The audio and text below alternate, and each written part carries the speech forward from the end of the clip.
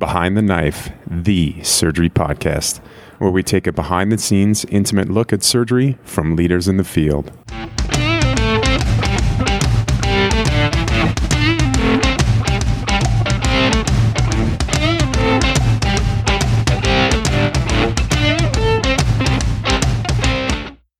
And welcome back to Behind the Knife. And today we are lucky enough to have Dr. Andrew Wright. He was on an earlier podcast where we discussed a debate about appendicitis and the treatment of it. Andrew Wright is the Associate Professor of Surgery at the University of Washington, and he's Chief of their Hernia Center. And today he's going to help us through some more mock oral scenarios. It's been a very hot topic as lots of programs are going through mock orals. And today we're lucky enough to have some colleagues of ours from the University of Toronto. They've been very interested in helping out, and so we're really excited to have them. And Elliot, if you can introduce yourselves and tell us what your guys' plans are post-residency here.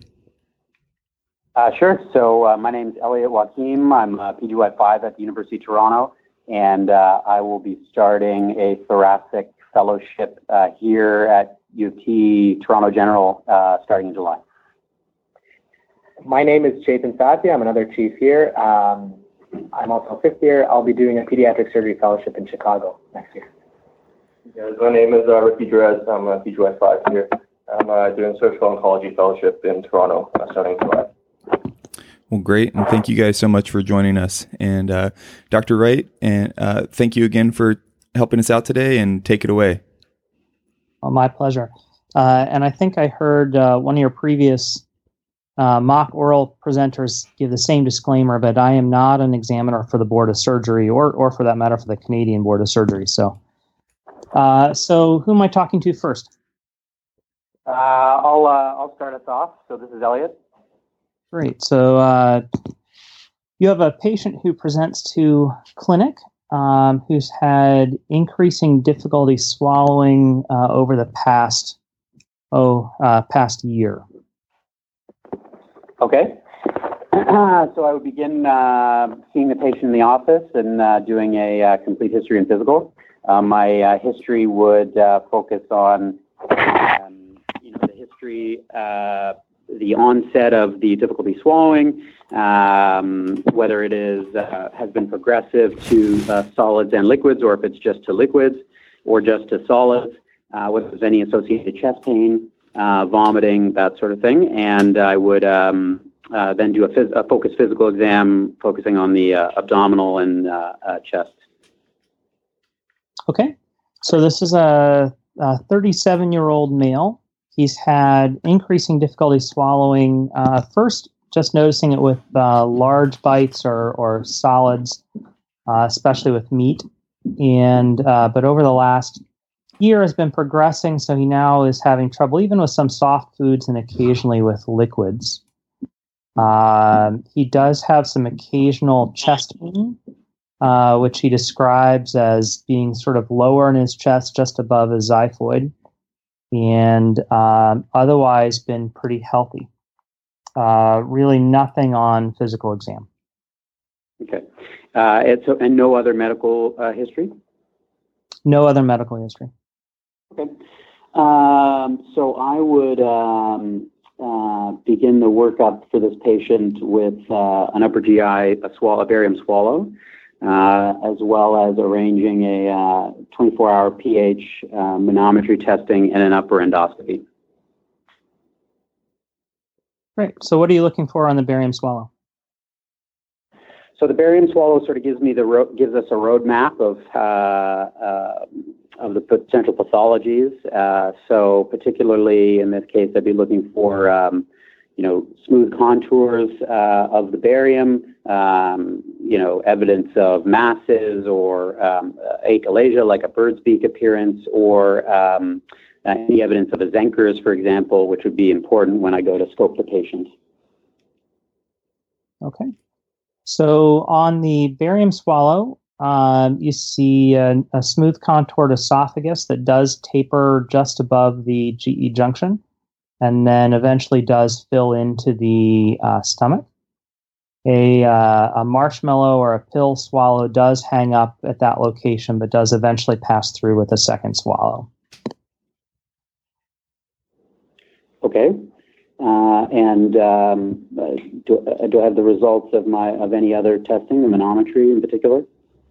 Sure. So what are you looking for on the manometry? How do you interpret that?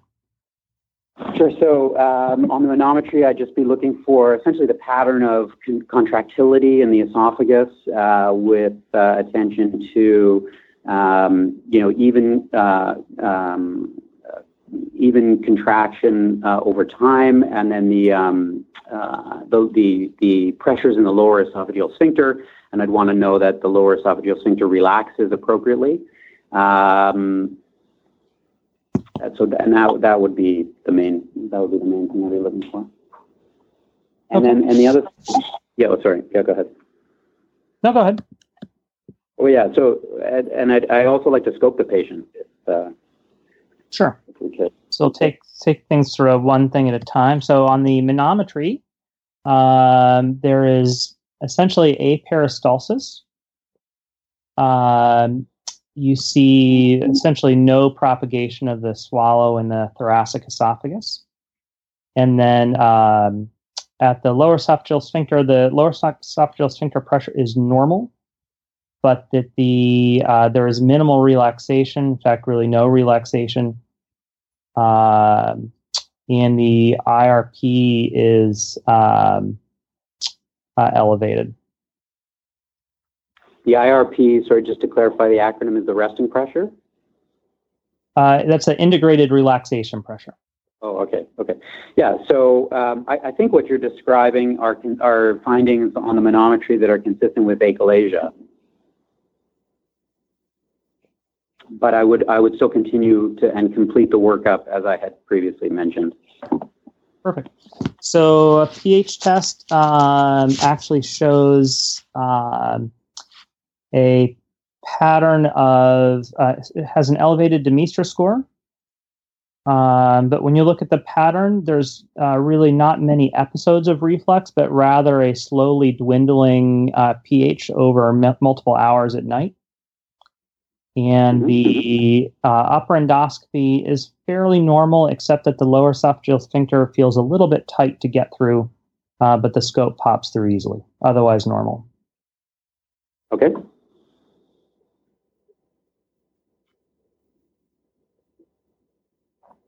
Do you want next? So, I mean, again, I think all of the findings here are consistent with a patient who has achalasia. So my next step would be to bring the patient back to the office to discuss the findings of all of the investigations and to discuss further therapy. Right. So what are your treatment options here? So there are surgical and non-surgical options for achalasia. I'll go through them sequentially. I think, there are medical therapy options with calcium channel blockers, which have side effects and are not as good as some of the other options that I'll get to. A further option endoscopically, you can use Botox, which is convenient for patients who are at a high operative risk. Endoscopic dilation is also an option, but both of them are not definitive. The definitive treatment for this patient would be a Heller myotomy, and I would do that laparoscopically, which is what I would offer this patient, given that they are of good operative risk and are fairly young. And there are other emerging strategies like POEM, but I would have to refer them if that was something that they wanted to explore. Okay. So as you are discussing the possible myotomy with her in clinic, she asks, what are the possible complications? Okay. So I would go over, so I'd consent her for laparoscopic Heller myotomy. The risks that I would explain are particular to the operation and then general. So there's general risks associated with anesthesia, primarily cardiopulmonary, and then there are risks associated with the operation itself, such as a leak or perforation from the myotomy site, bleeding, and there's a small risk of failure of the operation due to inadequate myotomy. Okay. So you take her to the operating room. How do you do that? So I would have her see the anesthetist preoperatively for a risk assessment. On the day of the operation, I'd bring her into the operating room, lay her supine on the table, arms tucked arms tucked. Do a preoperative timeout with administration of antibiotics and communication with the anesthesia team. Preoperatively, I would also instruct her to just have clear fluids for about 48 hours. And she may need an NG placed at the time of induction just to reduce the risk of aspiration. Once she was asleep, I would prep and drape her abdomen. I'd enter using a Hahn technique, insufflate the abdomen, do a diagnostic laparoscopy first. And then I would place my working ports on either side of the camera port, and I'd place a Nathanson liver retractor to elevate the left lateral segment of the liver. And I would put her into a steep head up position, just so that just to use gravity to retract the small bowel out of the way. And then, do you want me to go into the steps? Yep. Okay, so I'd start by mobilizing the GE junction to try and find the right cruce. Entering the lesser sac through the bare area of the gastrohepatic ligament. Find the right cruce. Dissect over top of the GE junction. Dissecting the gastroesophageal fat pad, taking care to preserve the hepatic branch of the vagus. Once I had done that, I carry my dissection around to the left cruce. Mobilize the fundus of the stomach using a energy device, if that was available to me, to ligate the short gastric. And then I'd have to make an assessment whether there was any component of a paraesophageal hernia or not. If there was, and just deliver the GE junction back down into the abdomen. If there was not, then I would use the hook cautery to start my myotomy on the anterior surface of the distal esophagus. And I would just take care to incise the longitudinal and circular fibers of the esophagus without perforating the mucosa. And then I would carry my dissection up 6 centimeters onto the esophagus and 2 centimeters down onto the stomach side. I would do an intraoperative endoscopy to assess the location of the GE junction to make sure that my gastric myotomy was adequate. And once I was happy with that, I would then just do a leak test with the scope in just to make sure that I hadn't perforated any of the mucosal areas. If I had not, then I would perform a toupee fundoplication to complete the operation. So I would take the fundus, deliver it around the posterior side of the GE junction, and suture it to either edge of my myotomy for a 270-degree posterior wrap. All right. So that's it for this question. So how do you think you did? A little shaky at the beginning, but I think we got it back. Yeah. No, I actually thought you did a very nice job with this one. There's not a lot of diagnostic quandary as long as you know what achalasia is, but you did a nice progression through. There are a couple of minor notes that I don't think would ding you very hard, but on interpretation of manometry, there's now the Chicago classification, and so achalasia is no longer defined as the amount of relaxation, but they actually just look at this integral relaxation pressure. But that's a pretty minor thing. I don't think anyone would really hassle you too much about. Okay. And then the only other thing is in your sepsis operation, I think you left out, generally speaking, you have to mobilize the vagus up off the esophagus before you're doing your myotomy. I see. But other than that, I thought that was very well done. Okay, thank you. And just for our other listeners out there, we did not give them a heads up on any of these cases, and so this is all from their knowledge. Yeah, I think it helped that Elliot's going into thoracic. Exactly. Definitely. All right. Let's see. Okay, this is Who's I'll go next? next. This is Chetan. Great. So you have a 40-year-old woman who presents to the emergency department with some right upper quadrant pain and low-grade fever. Okay.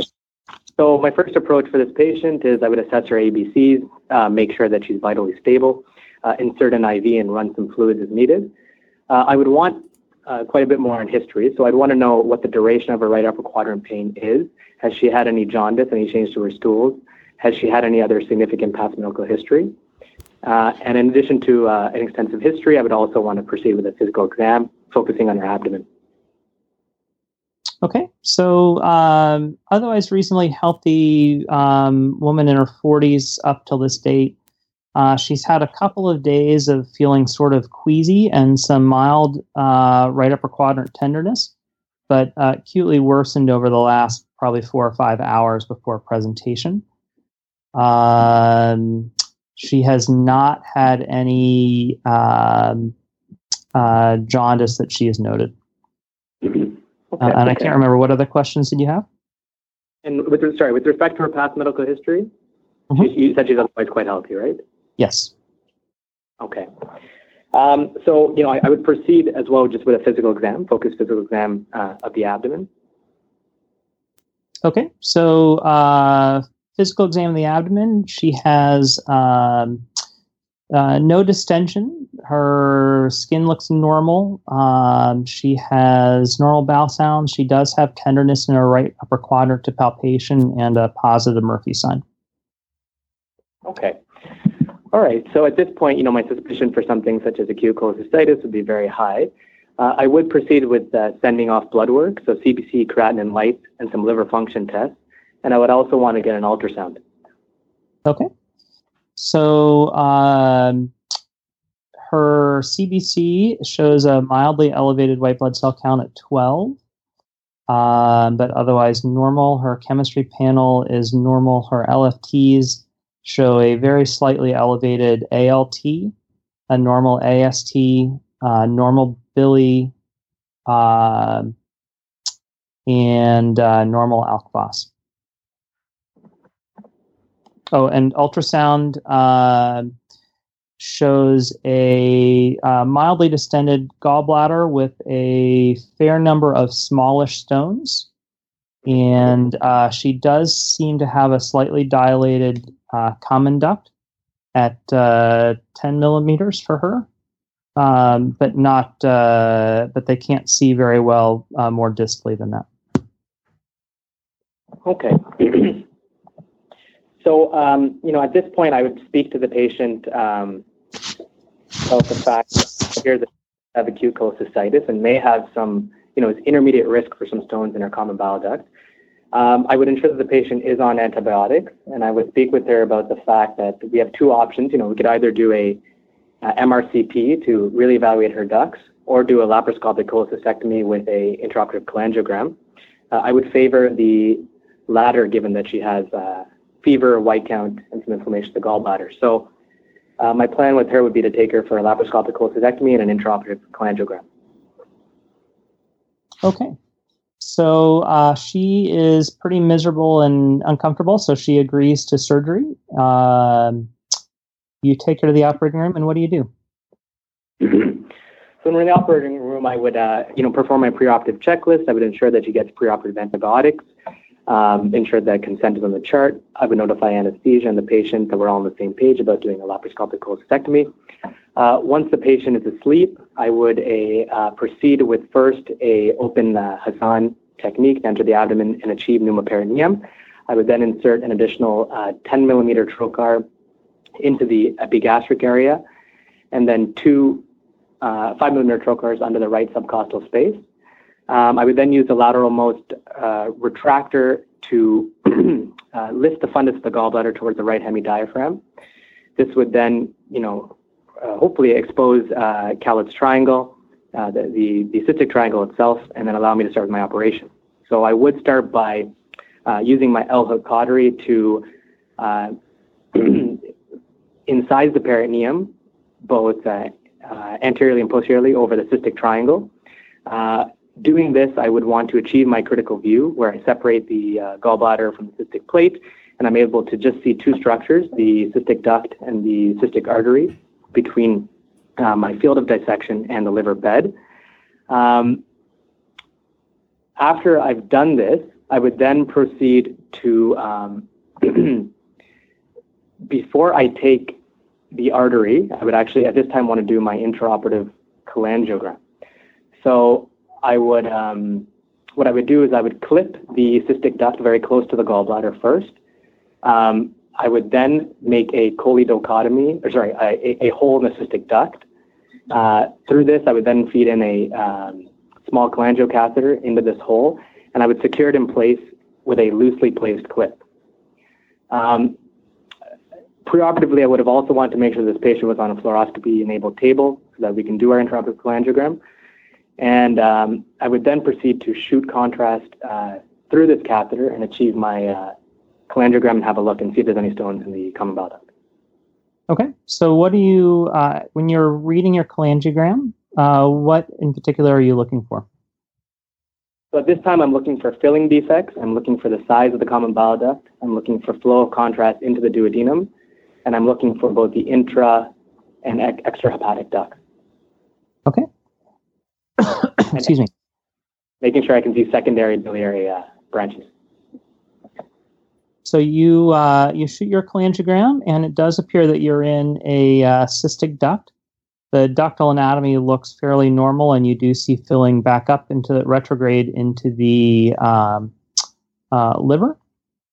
Looking distally, you do see what appears to be several small stones in the common duct, one of which is, and you have very minimal flow of contrast, just a wisp going through the sphincter into the duodenum.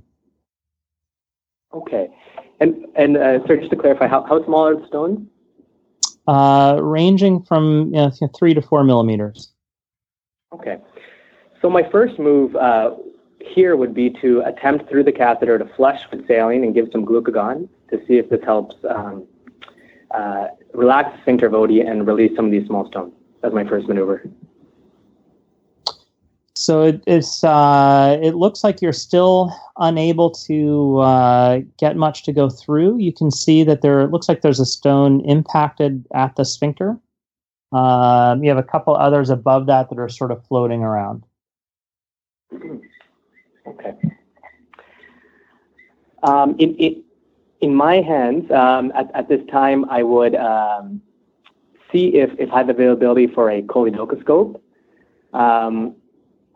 to see if I can put that through. I would also make sure at this time that I would call an HPB senior colleague to get his or her opinion as well to see if that is a possibility. Okay. They do have a choledocoscope available. And your HPB surgeon is available to talk to you by phone, but can't come in. Okay. So if the choledocoscope is available, I would proceed to place this into the hole that I've made in the cystic duct and to see if I'm able to visualize and actually push these stones through. And so as you come down with the choledocoscope, you basically see a few stones in front of you, but you can't really push them forward. Okay. All right. So, I mean, at this point, I would be thinking after speaking with my HPB colleague that, there's two options. We could either, in my hands, I would either convert to an open common bile duct exploration, or I think this patient would be perfectly amenable to just completion of the cholecystectomy and a postoperative ERCP, especially given that she's not overtly cholangitic at this time and has very small stones in the duct. All right, so you complete the ERC, or you complete the cholecystectomy, and that goes well, and you set up for ERCP the next day. Is that something you do yourself or something you would have your colleagues do? That's something I would contact my GI colleagues to do. Right. So they do their ERCP and they're able to do their sphincterotomy and extract the stones. The patient initially does well, but several hours later starts having increasing abdominal pain. Okay. So at this time, I would again reassess the patient, reassess the ABCs, make sure that the vitals are stable. My concerns with pain at this point would be, especially, given the fact that this is right after the ERCP, would be something such as post-ERCP pancreatitis, or even a retropancreatic perforation of the retroperitoneal duodenum. So I would start by sending off some blood work, including amylase and lipase and liver function tests once again.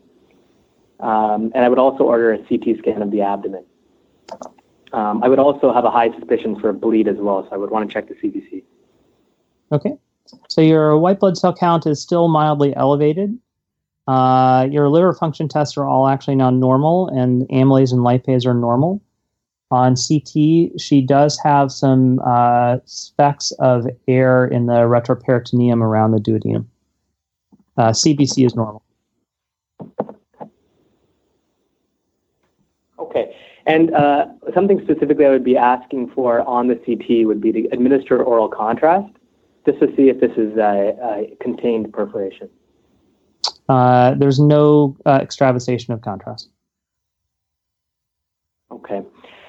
So I would initially manage this patient non-operatively. I would ensure that she's on broad-spectrum antibiotics, bowel rest, and give her some parenteral nutrition, and monitor her very closely to see if she improves.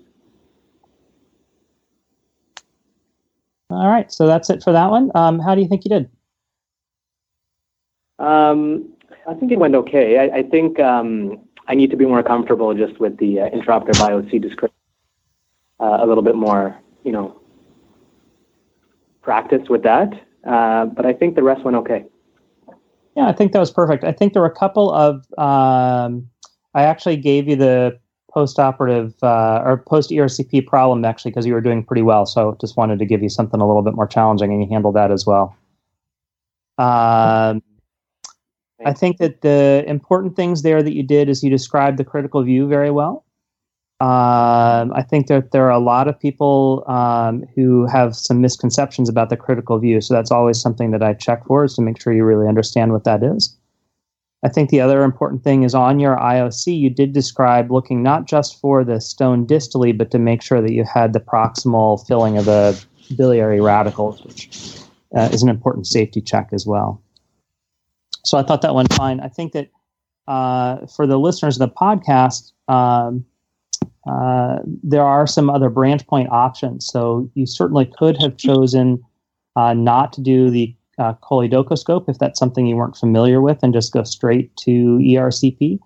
But I think that since you were able to describe using the choledocoscope and felt comfortable with it, perfectly fine to review that in your answer.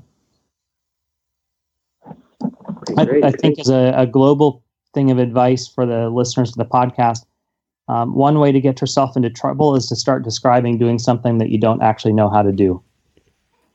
So, absolutely, that's great advice. That's a good. So do you feel that the branch points? So it wouldn't have been wrong to go with an open conversion to an open common bowel duct exploration at that point? That is certainly, in the literature and sort of old school. I don't think there are many people that would do that anymore. There are a few people that would do a laparoscopic common duct exploration, but if you're going to present that on the oral boards, you've got to be really comfortable with that. Okay. That's something that really, I think, an HPB trained person these days, or an advanced MIS person. Not something I would expect from sort of general surgery level. Okay. The other branch point, and I presented this patient as fairly mild choledocholithiasis, so I think your decision to go to the operating room for lap chole was perfectly appropriate. If she'd had more severe disease like cholangitis, then you could have talked about whether or not to do an ERCP first. Okay, who's next? Is Ricky? All right. So you are on call for the emergency department and get a phone call about a patient who is presenting with severe epigastric and lower chest pain after an episode of vomiting. Okay, so first thing I do is go to the emergency department to assess the patient, perform a focused history and physical exam. I'd also, before I do that, ascertain the vitals of the patient, start a large bore IV, and start to run some crystalloid through this. For my history, I would ask him if this is the first episode that this happened, whether or not there's large amounts of hematemesis coming with it. I would ask about more about the pain, where it's located, where it's radiating to, and I'd ask also about his past medical history, whether or not he's a smoker, whether or not he's a drinker, and has any other previous upper GI symptoms. I would then move on to a physical exam, focusing on the abdomen. I'll palpate all 4 quadrants for any masses, tenderness, or peritonitis. So this is a gentleman in his 40s. He is homeless. He is says that he otherwise has very minimal past medical history. He had been drinking and had an episode of several bouts of retching and vomiting immediately prior to the pain starting. He had no hematemesis. He is, let's see, what other questions did you have on his history? Any other previous upper GI symptoms? He's never had any episode exactly like this, but he does have, he does vomit frequently during his drinking episodes. Okay. Next, I would move on to get some blood work for this patient. I would get CBC electrolytes, LFTs, and a creatinine on him. And after this, my differential, I'm thinking about either Mallory-Weiss, Borhave's, or possible peptic ulcer disease, or other right upper quadrant biliary pathology. I would begin my investigation with a CT chest with contrast and oral contrast as well. Chest and abdomen, sorry. Chest. So you had earlier asked for vitals. He is mildly tachycardic at the 1-teens level. His blood pressure is, however, okay. He on examination, it looks disheveled. He looks a little bit on the ill side, but it's hard to tell if that's his baseline. And he has normal heart sound, normal lung sounds, and he has some mild tenderness to deep palpation in the epigastrium. He has no rebound or guarding. So on his chemistry panel, his white count is elevated at 15. The remainder of his chemistries are okay. And I'm sorry, you said you wanted a CT? Yeah, CT abdo-pelvis with triple contrast. So on CT, he has a pocket of air just below the diaphragm. He has no extravasation of contrast. All right, so based off those CT descriptions, this appears to be a contained perforation likely at the distal esophagus. I would start by continuing to resuscitate this patient with fluids and antibiotics and reassess him over a short interval in about an hour. If his vital signs remain stable and he seems to be making improvement, I'll continue my course of conservative management. If not, we move on to more aggressive management, such as an operative intervention. Okay, so he is initially stays about the same, continues to be mildly tachycardic, but no softening in his blood pressure. But over the next few hours, he has increasing pain, and he becomes increasingly tachycardic, now to the 130s. Okay, so this would, to me, be a failure of conservative management. I would consent this patient for an exploratory laparotomy in my hands and take him to the OR. Okay, so you're in the operating room. What do you do? Okay, so I would start by making a upper midline laparotomy. I would inspect the abdomen at this point for any presence of blood or bile. High suspicion is that of a perforation near the GE junction. So I would place an Omni retractor within the abdomen to get a good view of the upper area of the abdomen and inspect the GE junction and the upper aspect of the stomach first. Okay. So you take him to the operating room. You get your retractors in. You don't see any free spillage into the abdomen, but after you get your retractor under the liver and lift it up, you do get some murky fluid up by the GE junction. And you're having a hard time visualizing very well up in that area.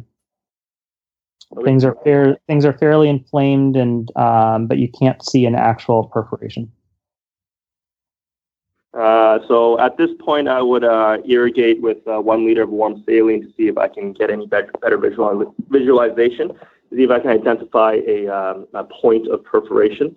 From what you're describing, I think you're quite stuck in murky up in the GE junction, in which case I would place 3 or 4 drains in the right upper quadrant widely. I would also place a drain up posteriorly, getting access to the lesser sac to make sure that the perforation is not posterior as well. After that, I would place a feeding jejunostomy tube and bring that out in the abdomen. And I would consult my ICU colleagues and transfer this patient to a monitored setting. Okay. So as you're working through getting the drains in, you do eventually actually see what looks to be a small tear, a linear tear in the distal esophagus just above the angle of His. Does that change your management at all? Yes, for sure. So if I do see a small tear, I would assess the quality of the tissue in the esophagus, whether or not it's too inflamed to be able to hold a stitch. If I think that it can hold a stitch, I would primarily repair this perforation using interrupted braided sutures, and I would also throw on a omental patch over my repair at this point. Okay, so you take the patient back to the ICU, and over the next couple of days, he is stabilizing. He is no longer tachycardic. At what point do you think about letting him eat?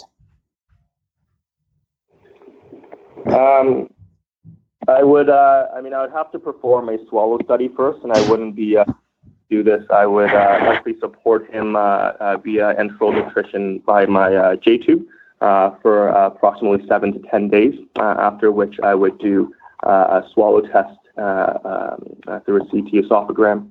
And if there's no leak at that point, I would start him on some fluids. Okay, so you get your esophagram, and you do see that there's actually a contained perforation, so there is some leak of contrast. but into a contained pocket, about 2 centimeters by 2 centimeters.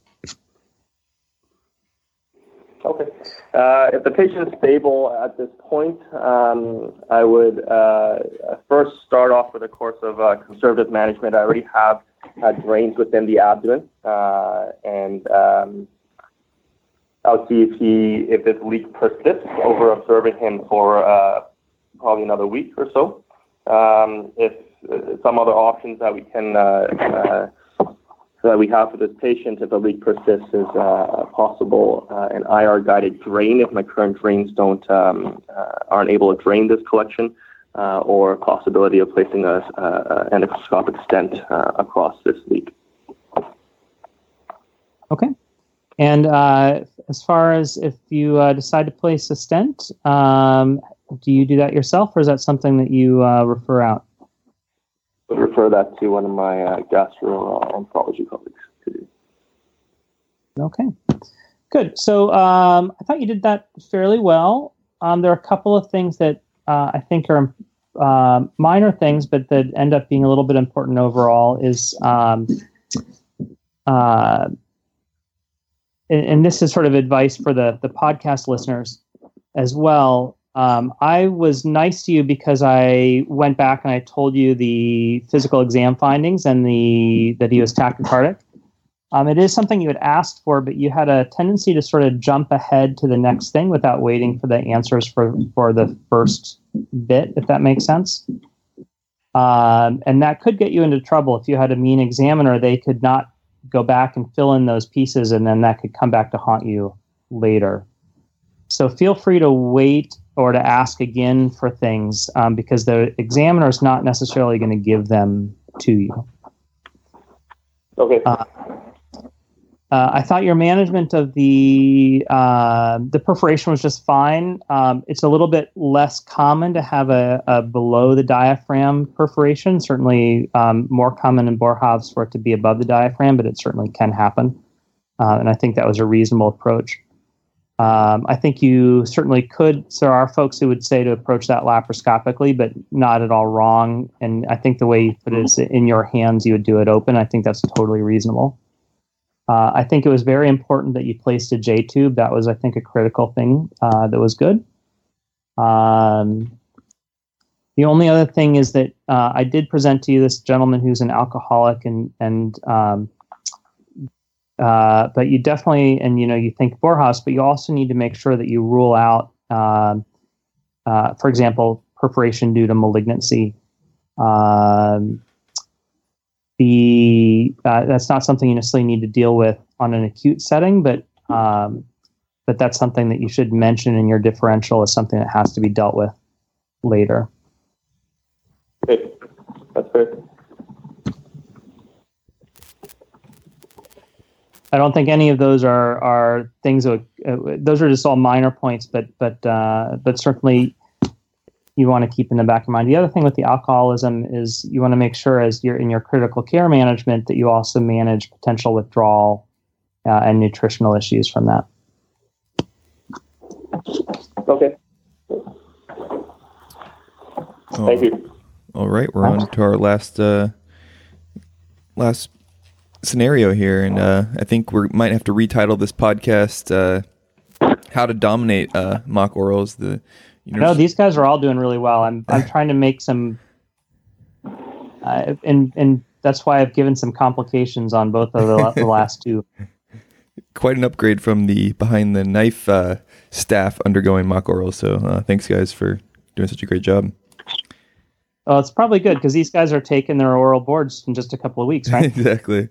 So one would hope. Yeah, not wholly unprepared. We have been studying a little bit. The Canadian oral boards are coming up on June 15th, so they're just like 3 weeks away from, 3-4 weeks away from taking their orals. So, all right. So, do we have time for one more? I do. Yeah, if you got one, let's do it. Sure. So, a 62-year-old gentleman is referred to your clinic by your gastroenterologist for refractory peptic ulcer.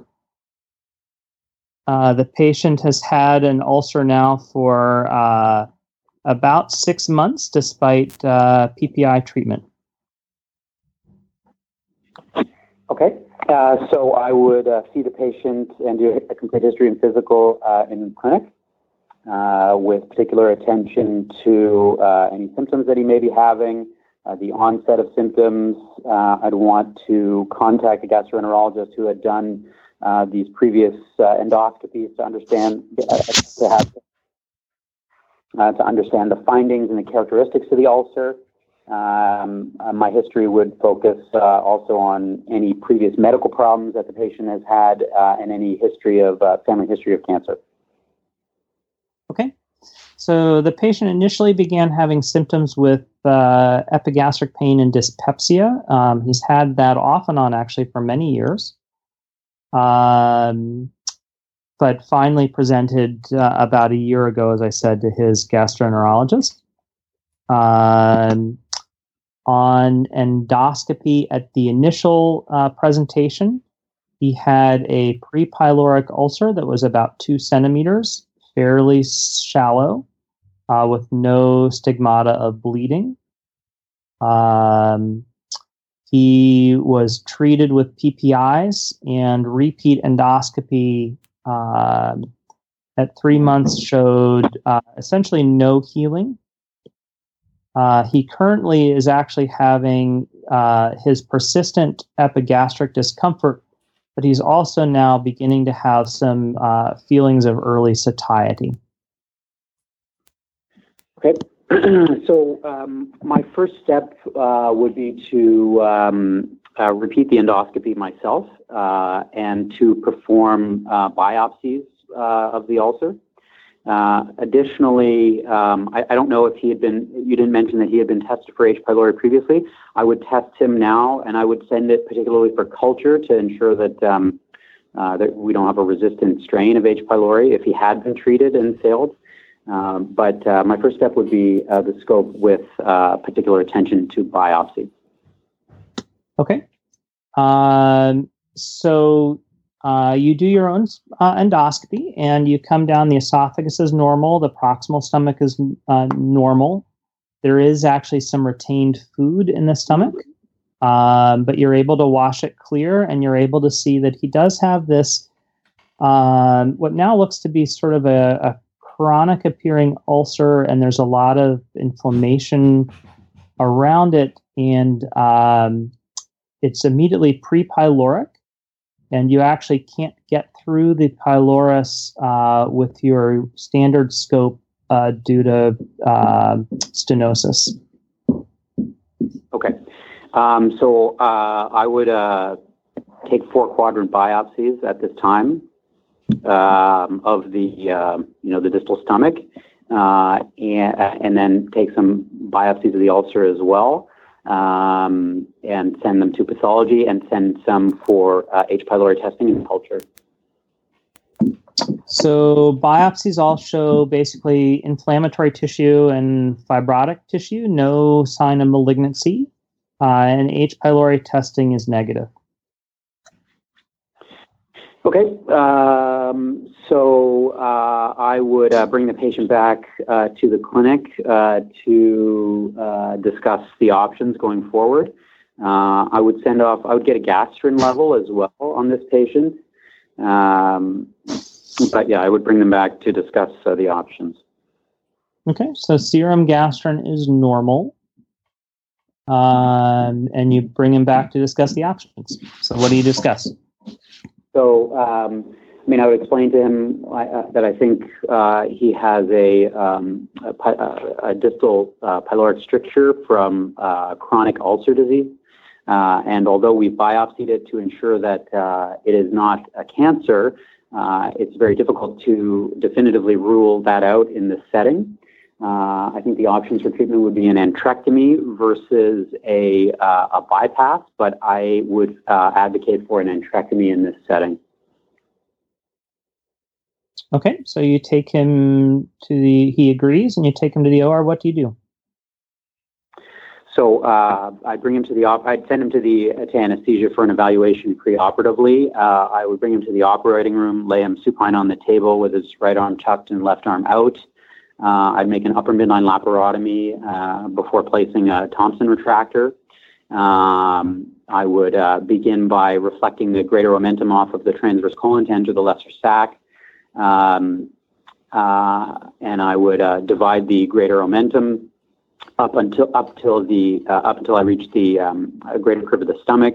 I then go into the lesser omentum, ligate the right and left gastric arteries, and then dissect around the first part of the duodenum and pick a point of transection. I try and transect the duodenum 2 centimeters distal to the pylorus, and I do that with a GIA stapler. And then I would dissect proximally up until around until I reach sort of the junction of the right and left gastroepiploic, which is Demel's point, which will sort of define the proximal extent of an enterectomy. And then I would divide the stomach with, again, with GIA staplers, pass the specimen off the field, and do a Billroth 2 reconstruction. Okay, so describe the Billroth 2. So I would lift the transverse colon to find the ligament of Treitz. I would measure about 30 centimeters down from the ligament of Treitz in the small bowel before bringing up a loop anticolic. And then I would just do essentially a hand-sewn 2-layer anastomosis using the stapled end of the distal end of the stomach to an enterotomy, which I would make. Okay. So you do this, and the patient initially does well, but presents to your clinic again on follow-up about a month later with persistent epigastric pain. Okay. So I would sort of start fresh. I'd see the patient, do a history and physical, try and understand the nature of the epigastric pain, whether this is sort of chronic postoperative pain or whether he actually got better and now has a new pain, whether there's any associated symptoms, fevers, any difficulty with oral intake, lethargy, etc. Okay. And then I would do a physical exam focusing on the abdominal exam, trying to ensure that he doesn't have peritonitis. So he initially felt better, and about 2 weeks after surgery was actually feeling significantly better. So this has then gotten worse since then. So he does not feel this is his post-operative or post-surgical pain. It feels very similar to him to his previous ulcers. He is not having any food intolerance, and exam is normal. Okay, and he's still on PPIs or not? He has not been taking PPIs. So I would start by arranging for an upper endoscopy for this patient. I would also trial the PPIs again, and that's all I would do at this time. Okay. So you start him on PPIs and get him an upper endoscopy. And on upper endoscopy, you see a marginal ulcer at your anastomosis. Okay. So we have him on the PPIs. I just make sure that I'd make sure that he is sort of maximally dosed, twice daily, and I would start the sucralfate as well. So how long do you continue that? I'd want to ensure that that he has resolution, so I'd arrange for a repeat scope in 4 to 6 weeks, and I'd see him back in the clinic at that time. So he comes back in at 4 to 6 weeks, and he's really still having this pain. And the repeat endoscopy shows persistence of his marginal ulceration. Okay.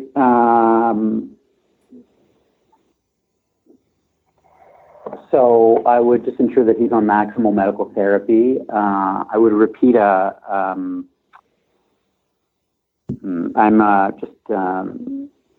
just debating. So we restarted him on his PPI. We checked the gastrin previously, which was negative.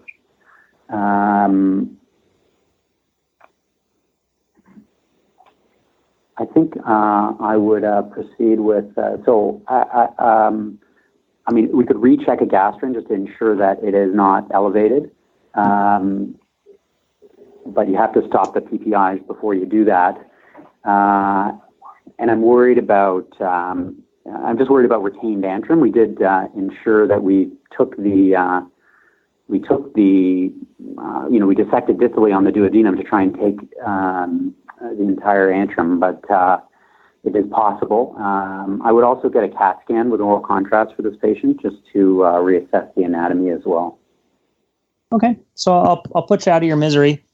So I decided to be a little bit meaner on this one because you guys were doing so well on the previous questions. So I think I had mentioned to the last person the danger of sort of skipping ahead without completing an investigation. You never kind of went back in and established what the etiology of this refractory ulcer is before the first operation. Yeah, I meant to ask you what the pathology showed after the operation, but right. I had it in my head. I forgot. It's fine, and that's why I did this actually sort of on purpose. So I was setting up for a patient who was probably non-compliant with his PPIs and also continuing to take NSAIDs, which are two things you never asked about NSAIDs use. And you also never confirmed that his gastric pH was normal on PPI therapy, which is something that we will often check for. The two most common causes for recalcitrant peptic ulcers in the modern era are that they're not actually taking their PPIs, or that their PPIs are ineffective, or that they're continuing to take NSAIDs. Interestingly enough, actually, there are a number of folks who will say that and also I don't think you asked about tobacco, and tobacco can certainly have that effect as well. So it's pretty rare in the modern era to need to do any ulcer surgery. And so I think a lot of us sort of forget to go back to first principles and figuring out why is this guy not healing. Right. And then all of those things are things that would also then contribute to formation of a marginal ulceration. Yeah, of course. So I think as a general advice, if you feel like you're struggling on a question, it's always okay to stop and go back to first principles and say, okay, so this is a gentleman who is continuing to have issues. I'd like to go back and revisit some things, and so you can correct yourself if you realize you left something out that was important. You say, I realized I forgot, I would have gotten this test. Right. So it's okay to, if you catch yourself having made a mistake, you can go back. It's better to go back and correct yourself than just to forge ahead. Got it. Okay. Well, thank you, Dr. Wright, for taking the time on this early Sunday morning to help us prepare for our oral board exams. I'm sure the Canadian oral boards are going to be dominated in 2 weeks here. They did fantastic. We really appreciate all of our University of Toronto colleagues joining us this early morning. So thanks, guys, and good luck on the boards. The University of Toronto has been a big supporter of Behind the Knife from the beginning, so we really appreciate you guys and hope to have some more of you guys and your professors on the podcast in the near future. Sounds great. Until next time, dominate the day.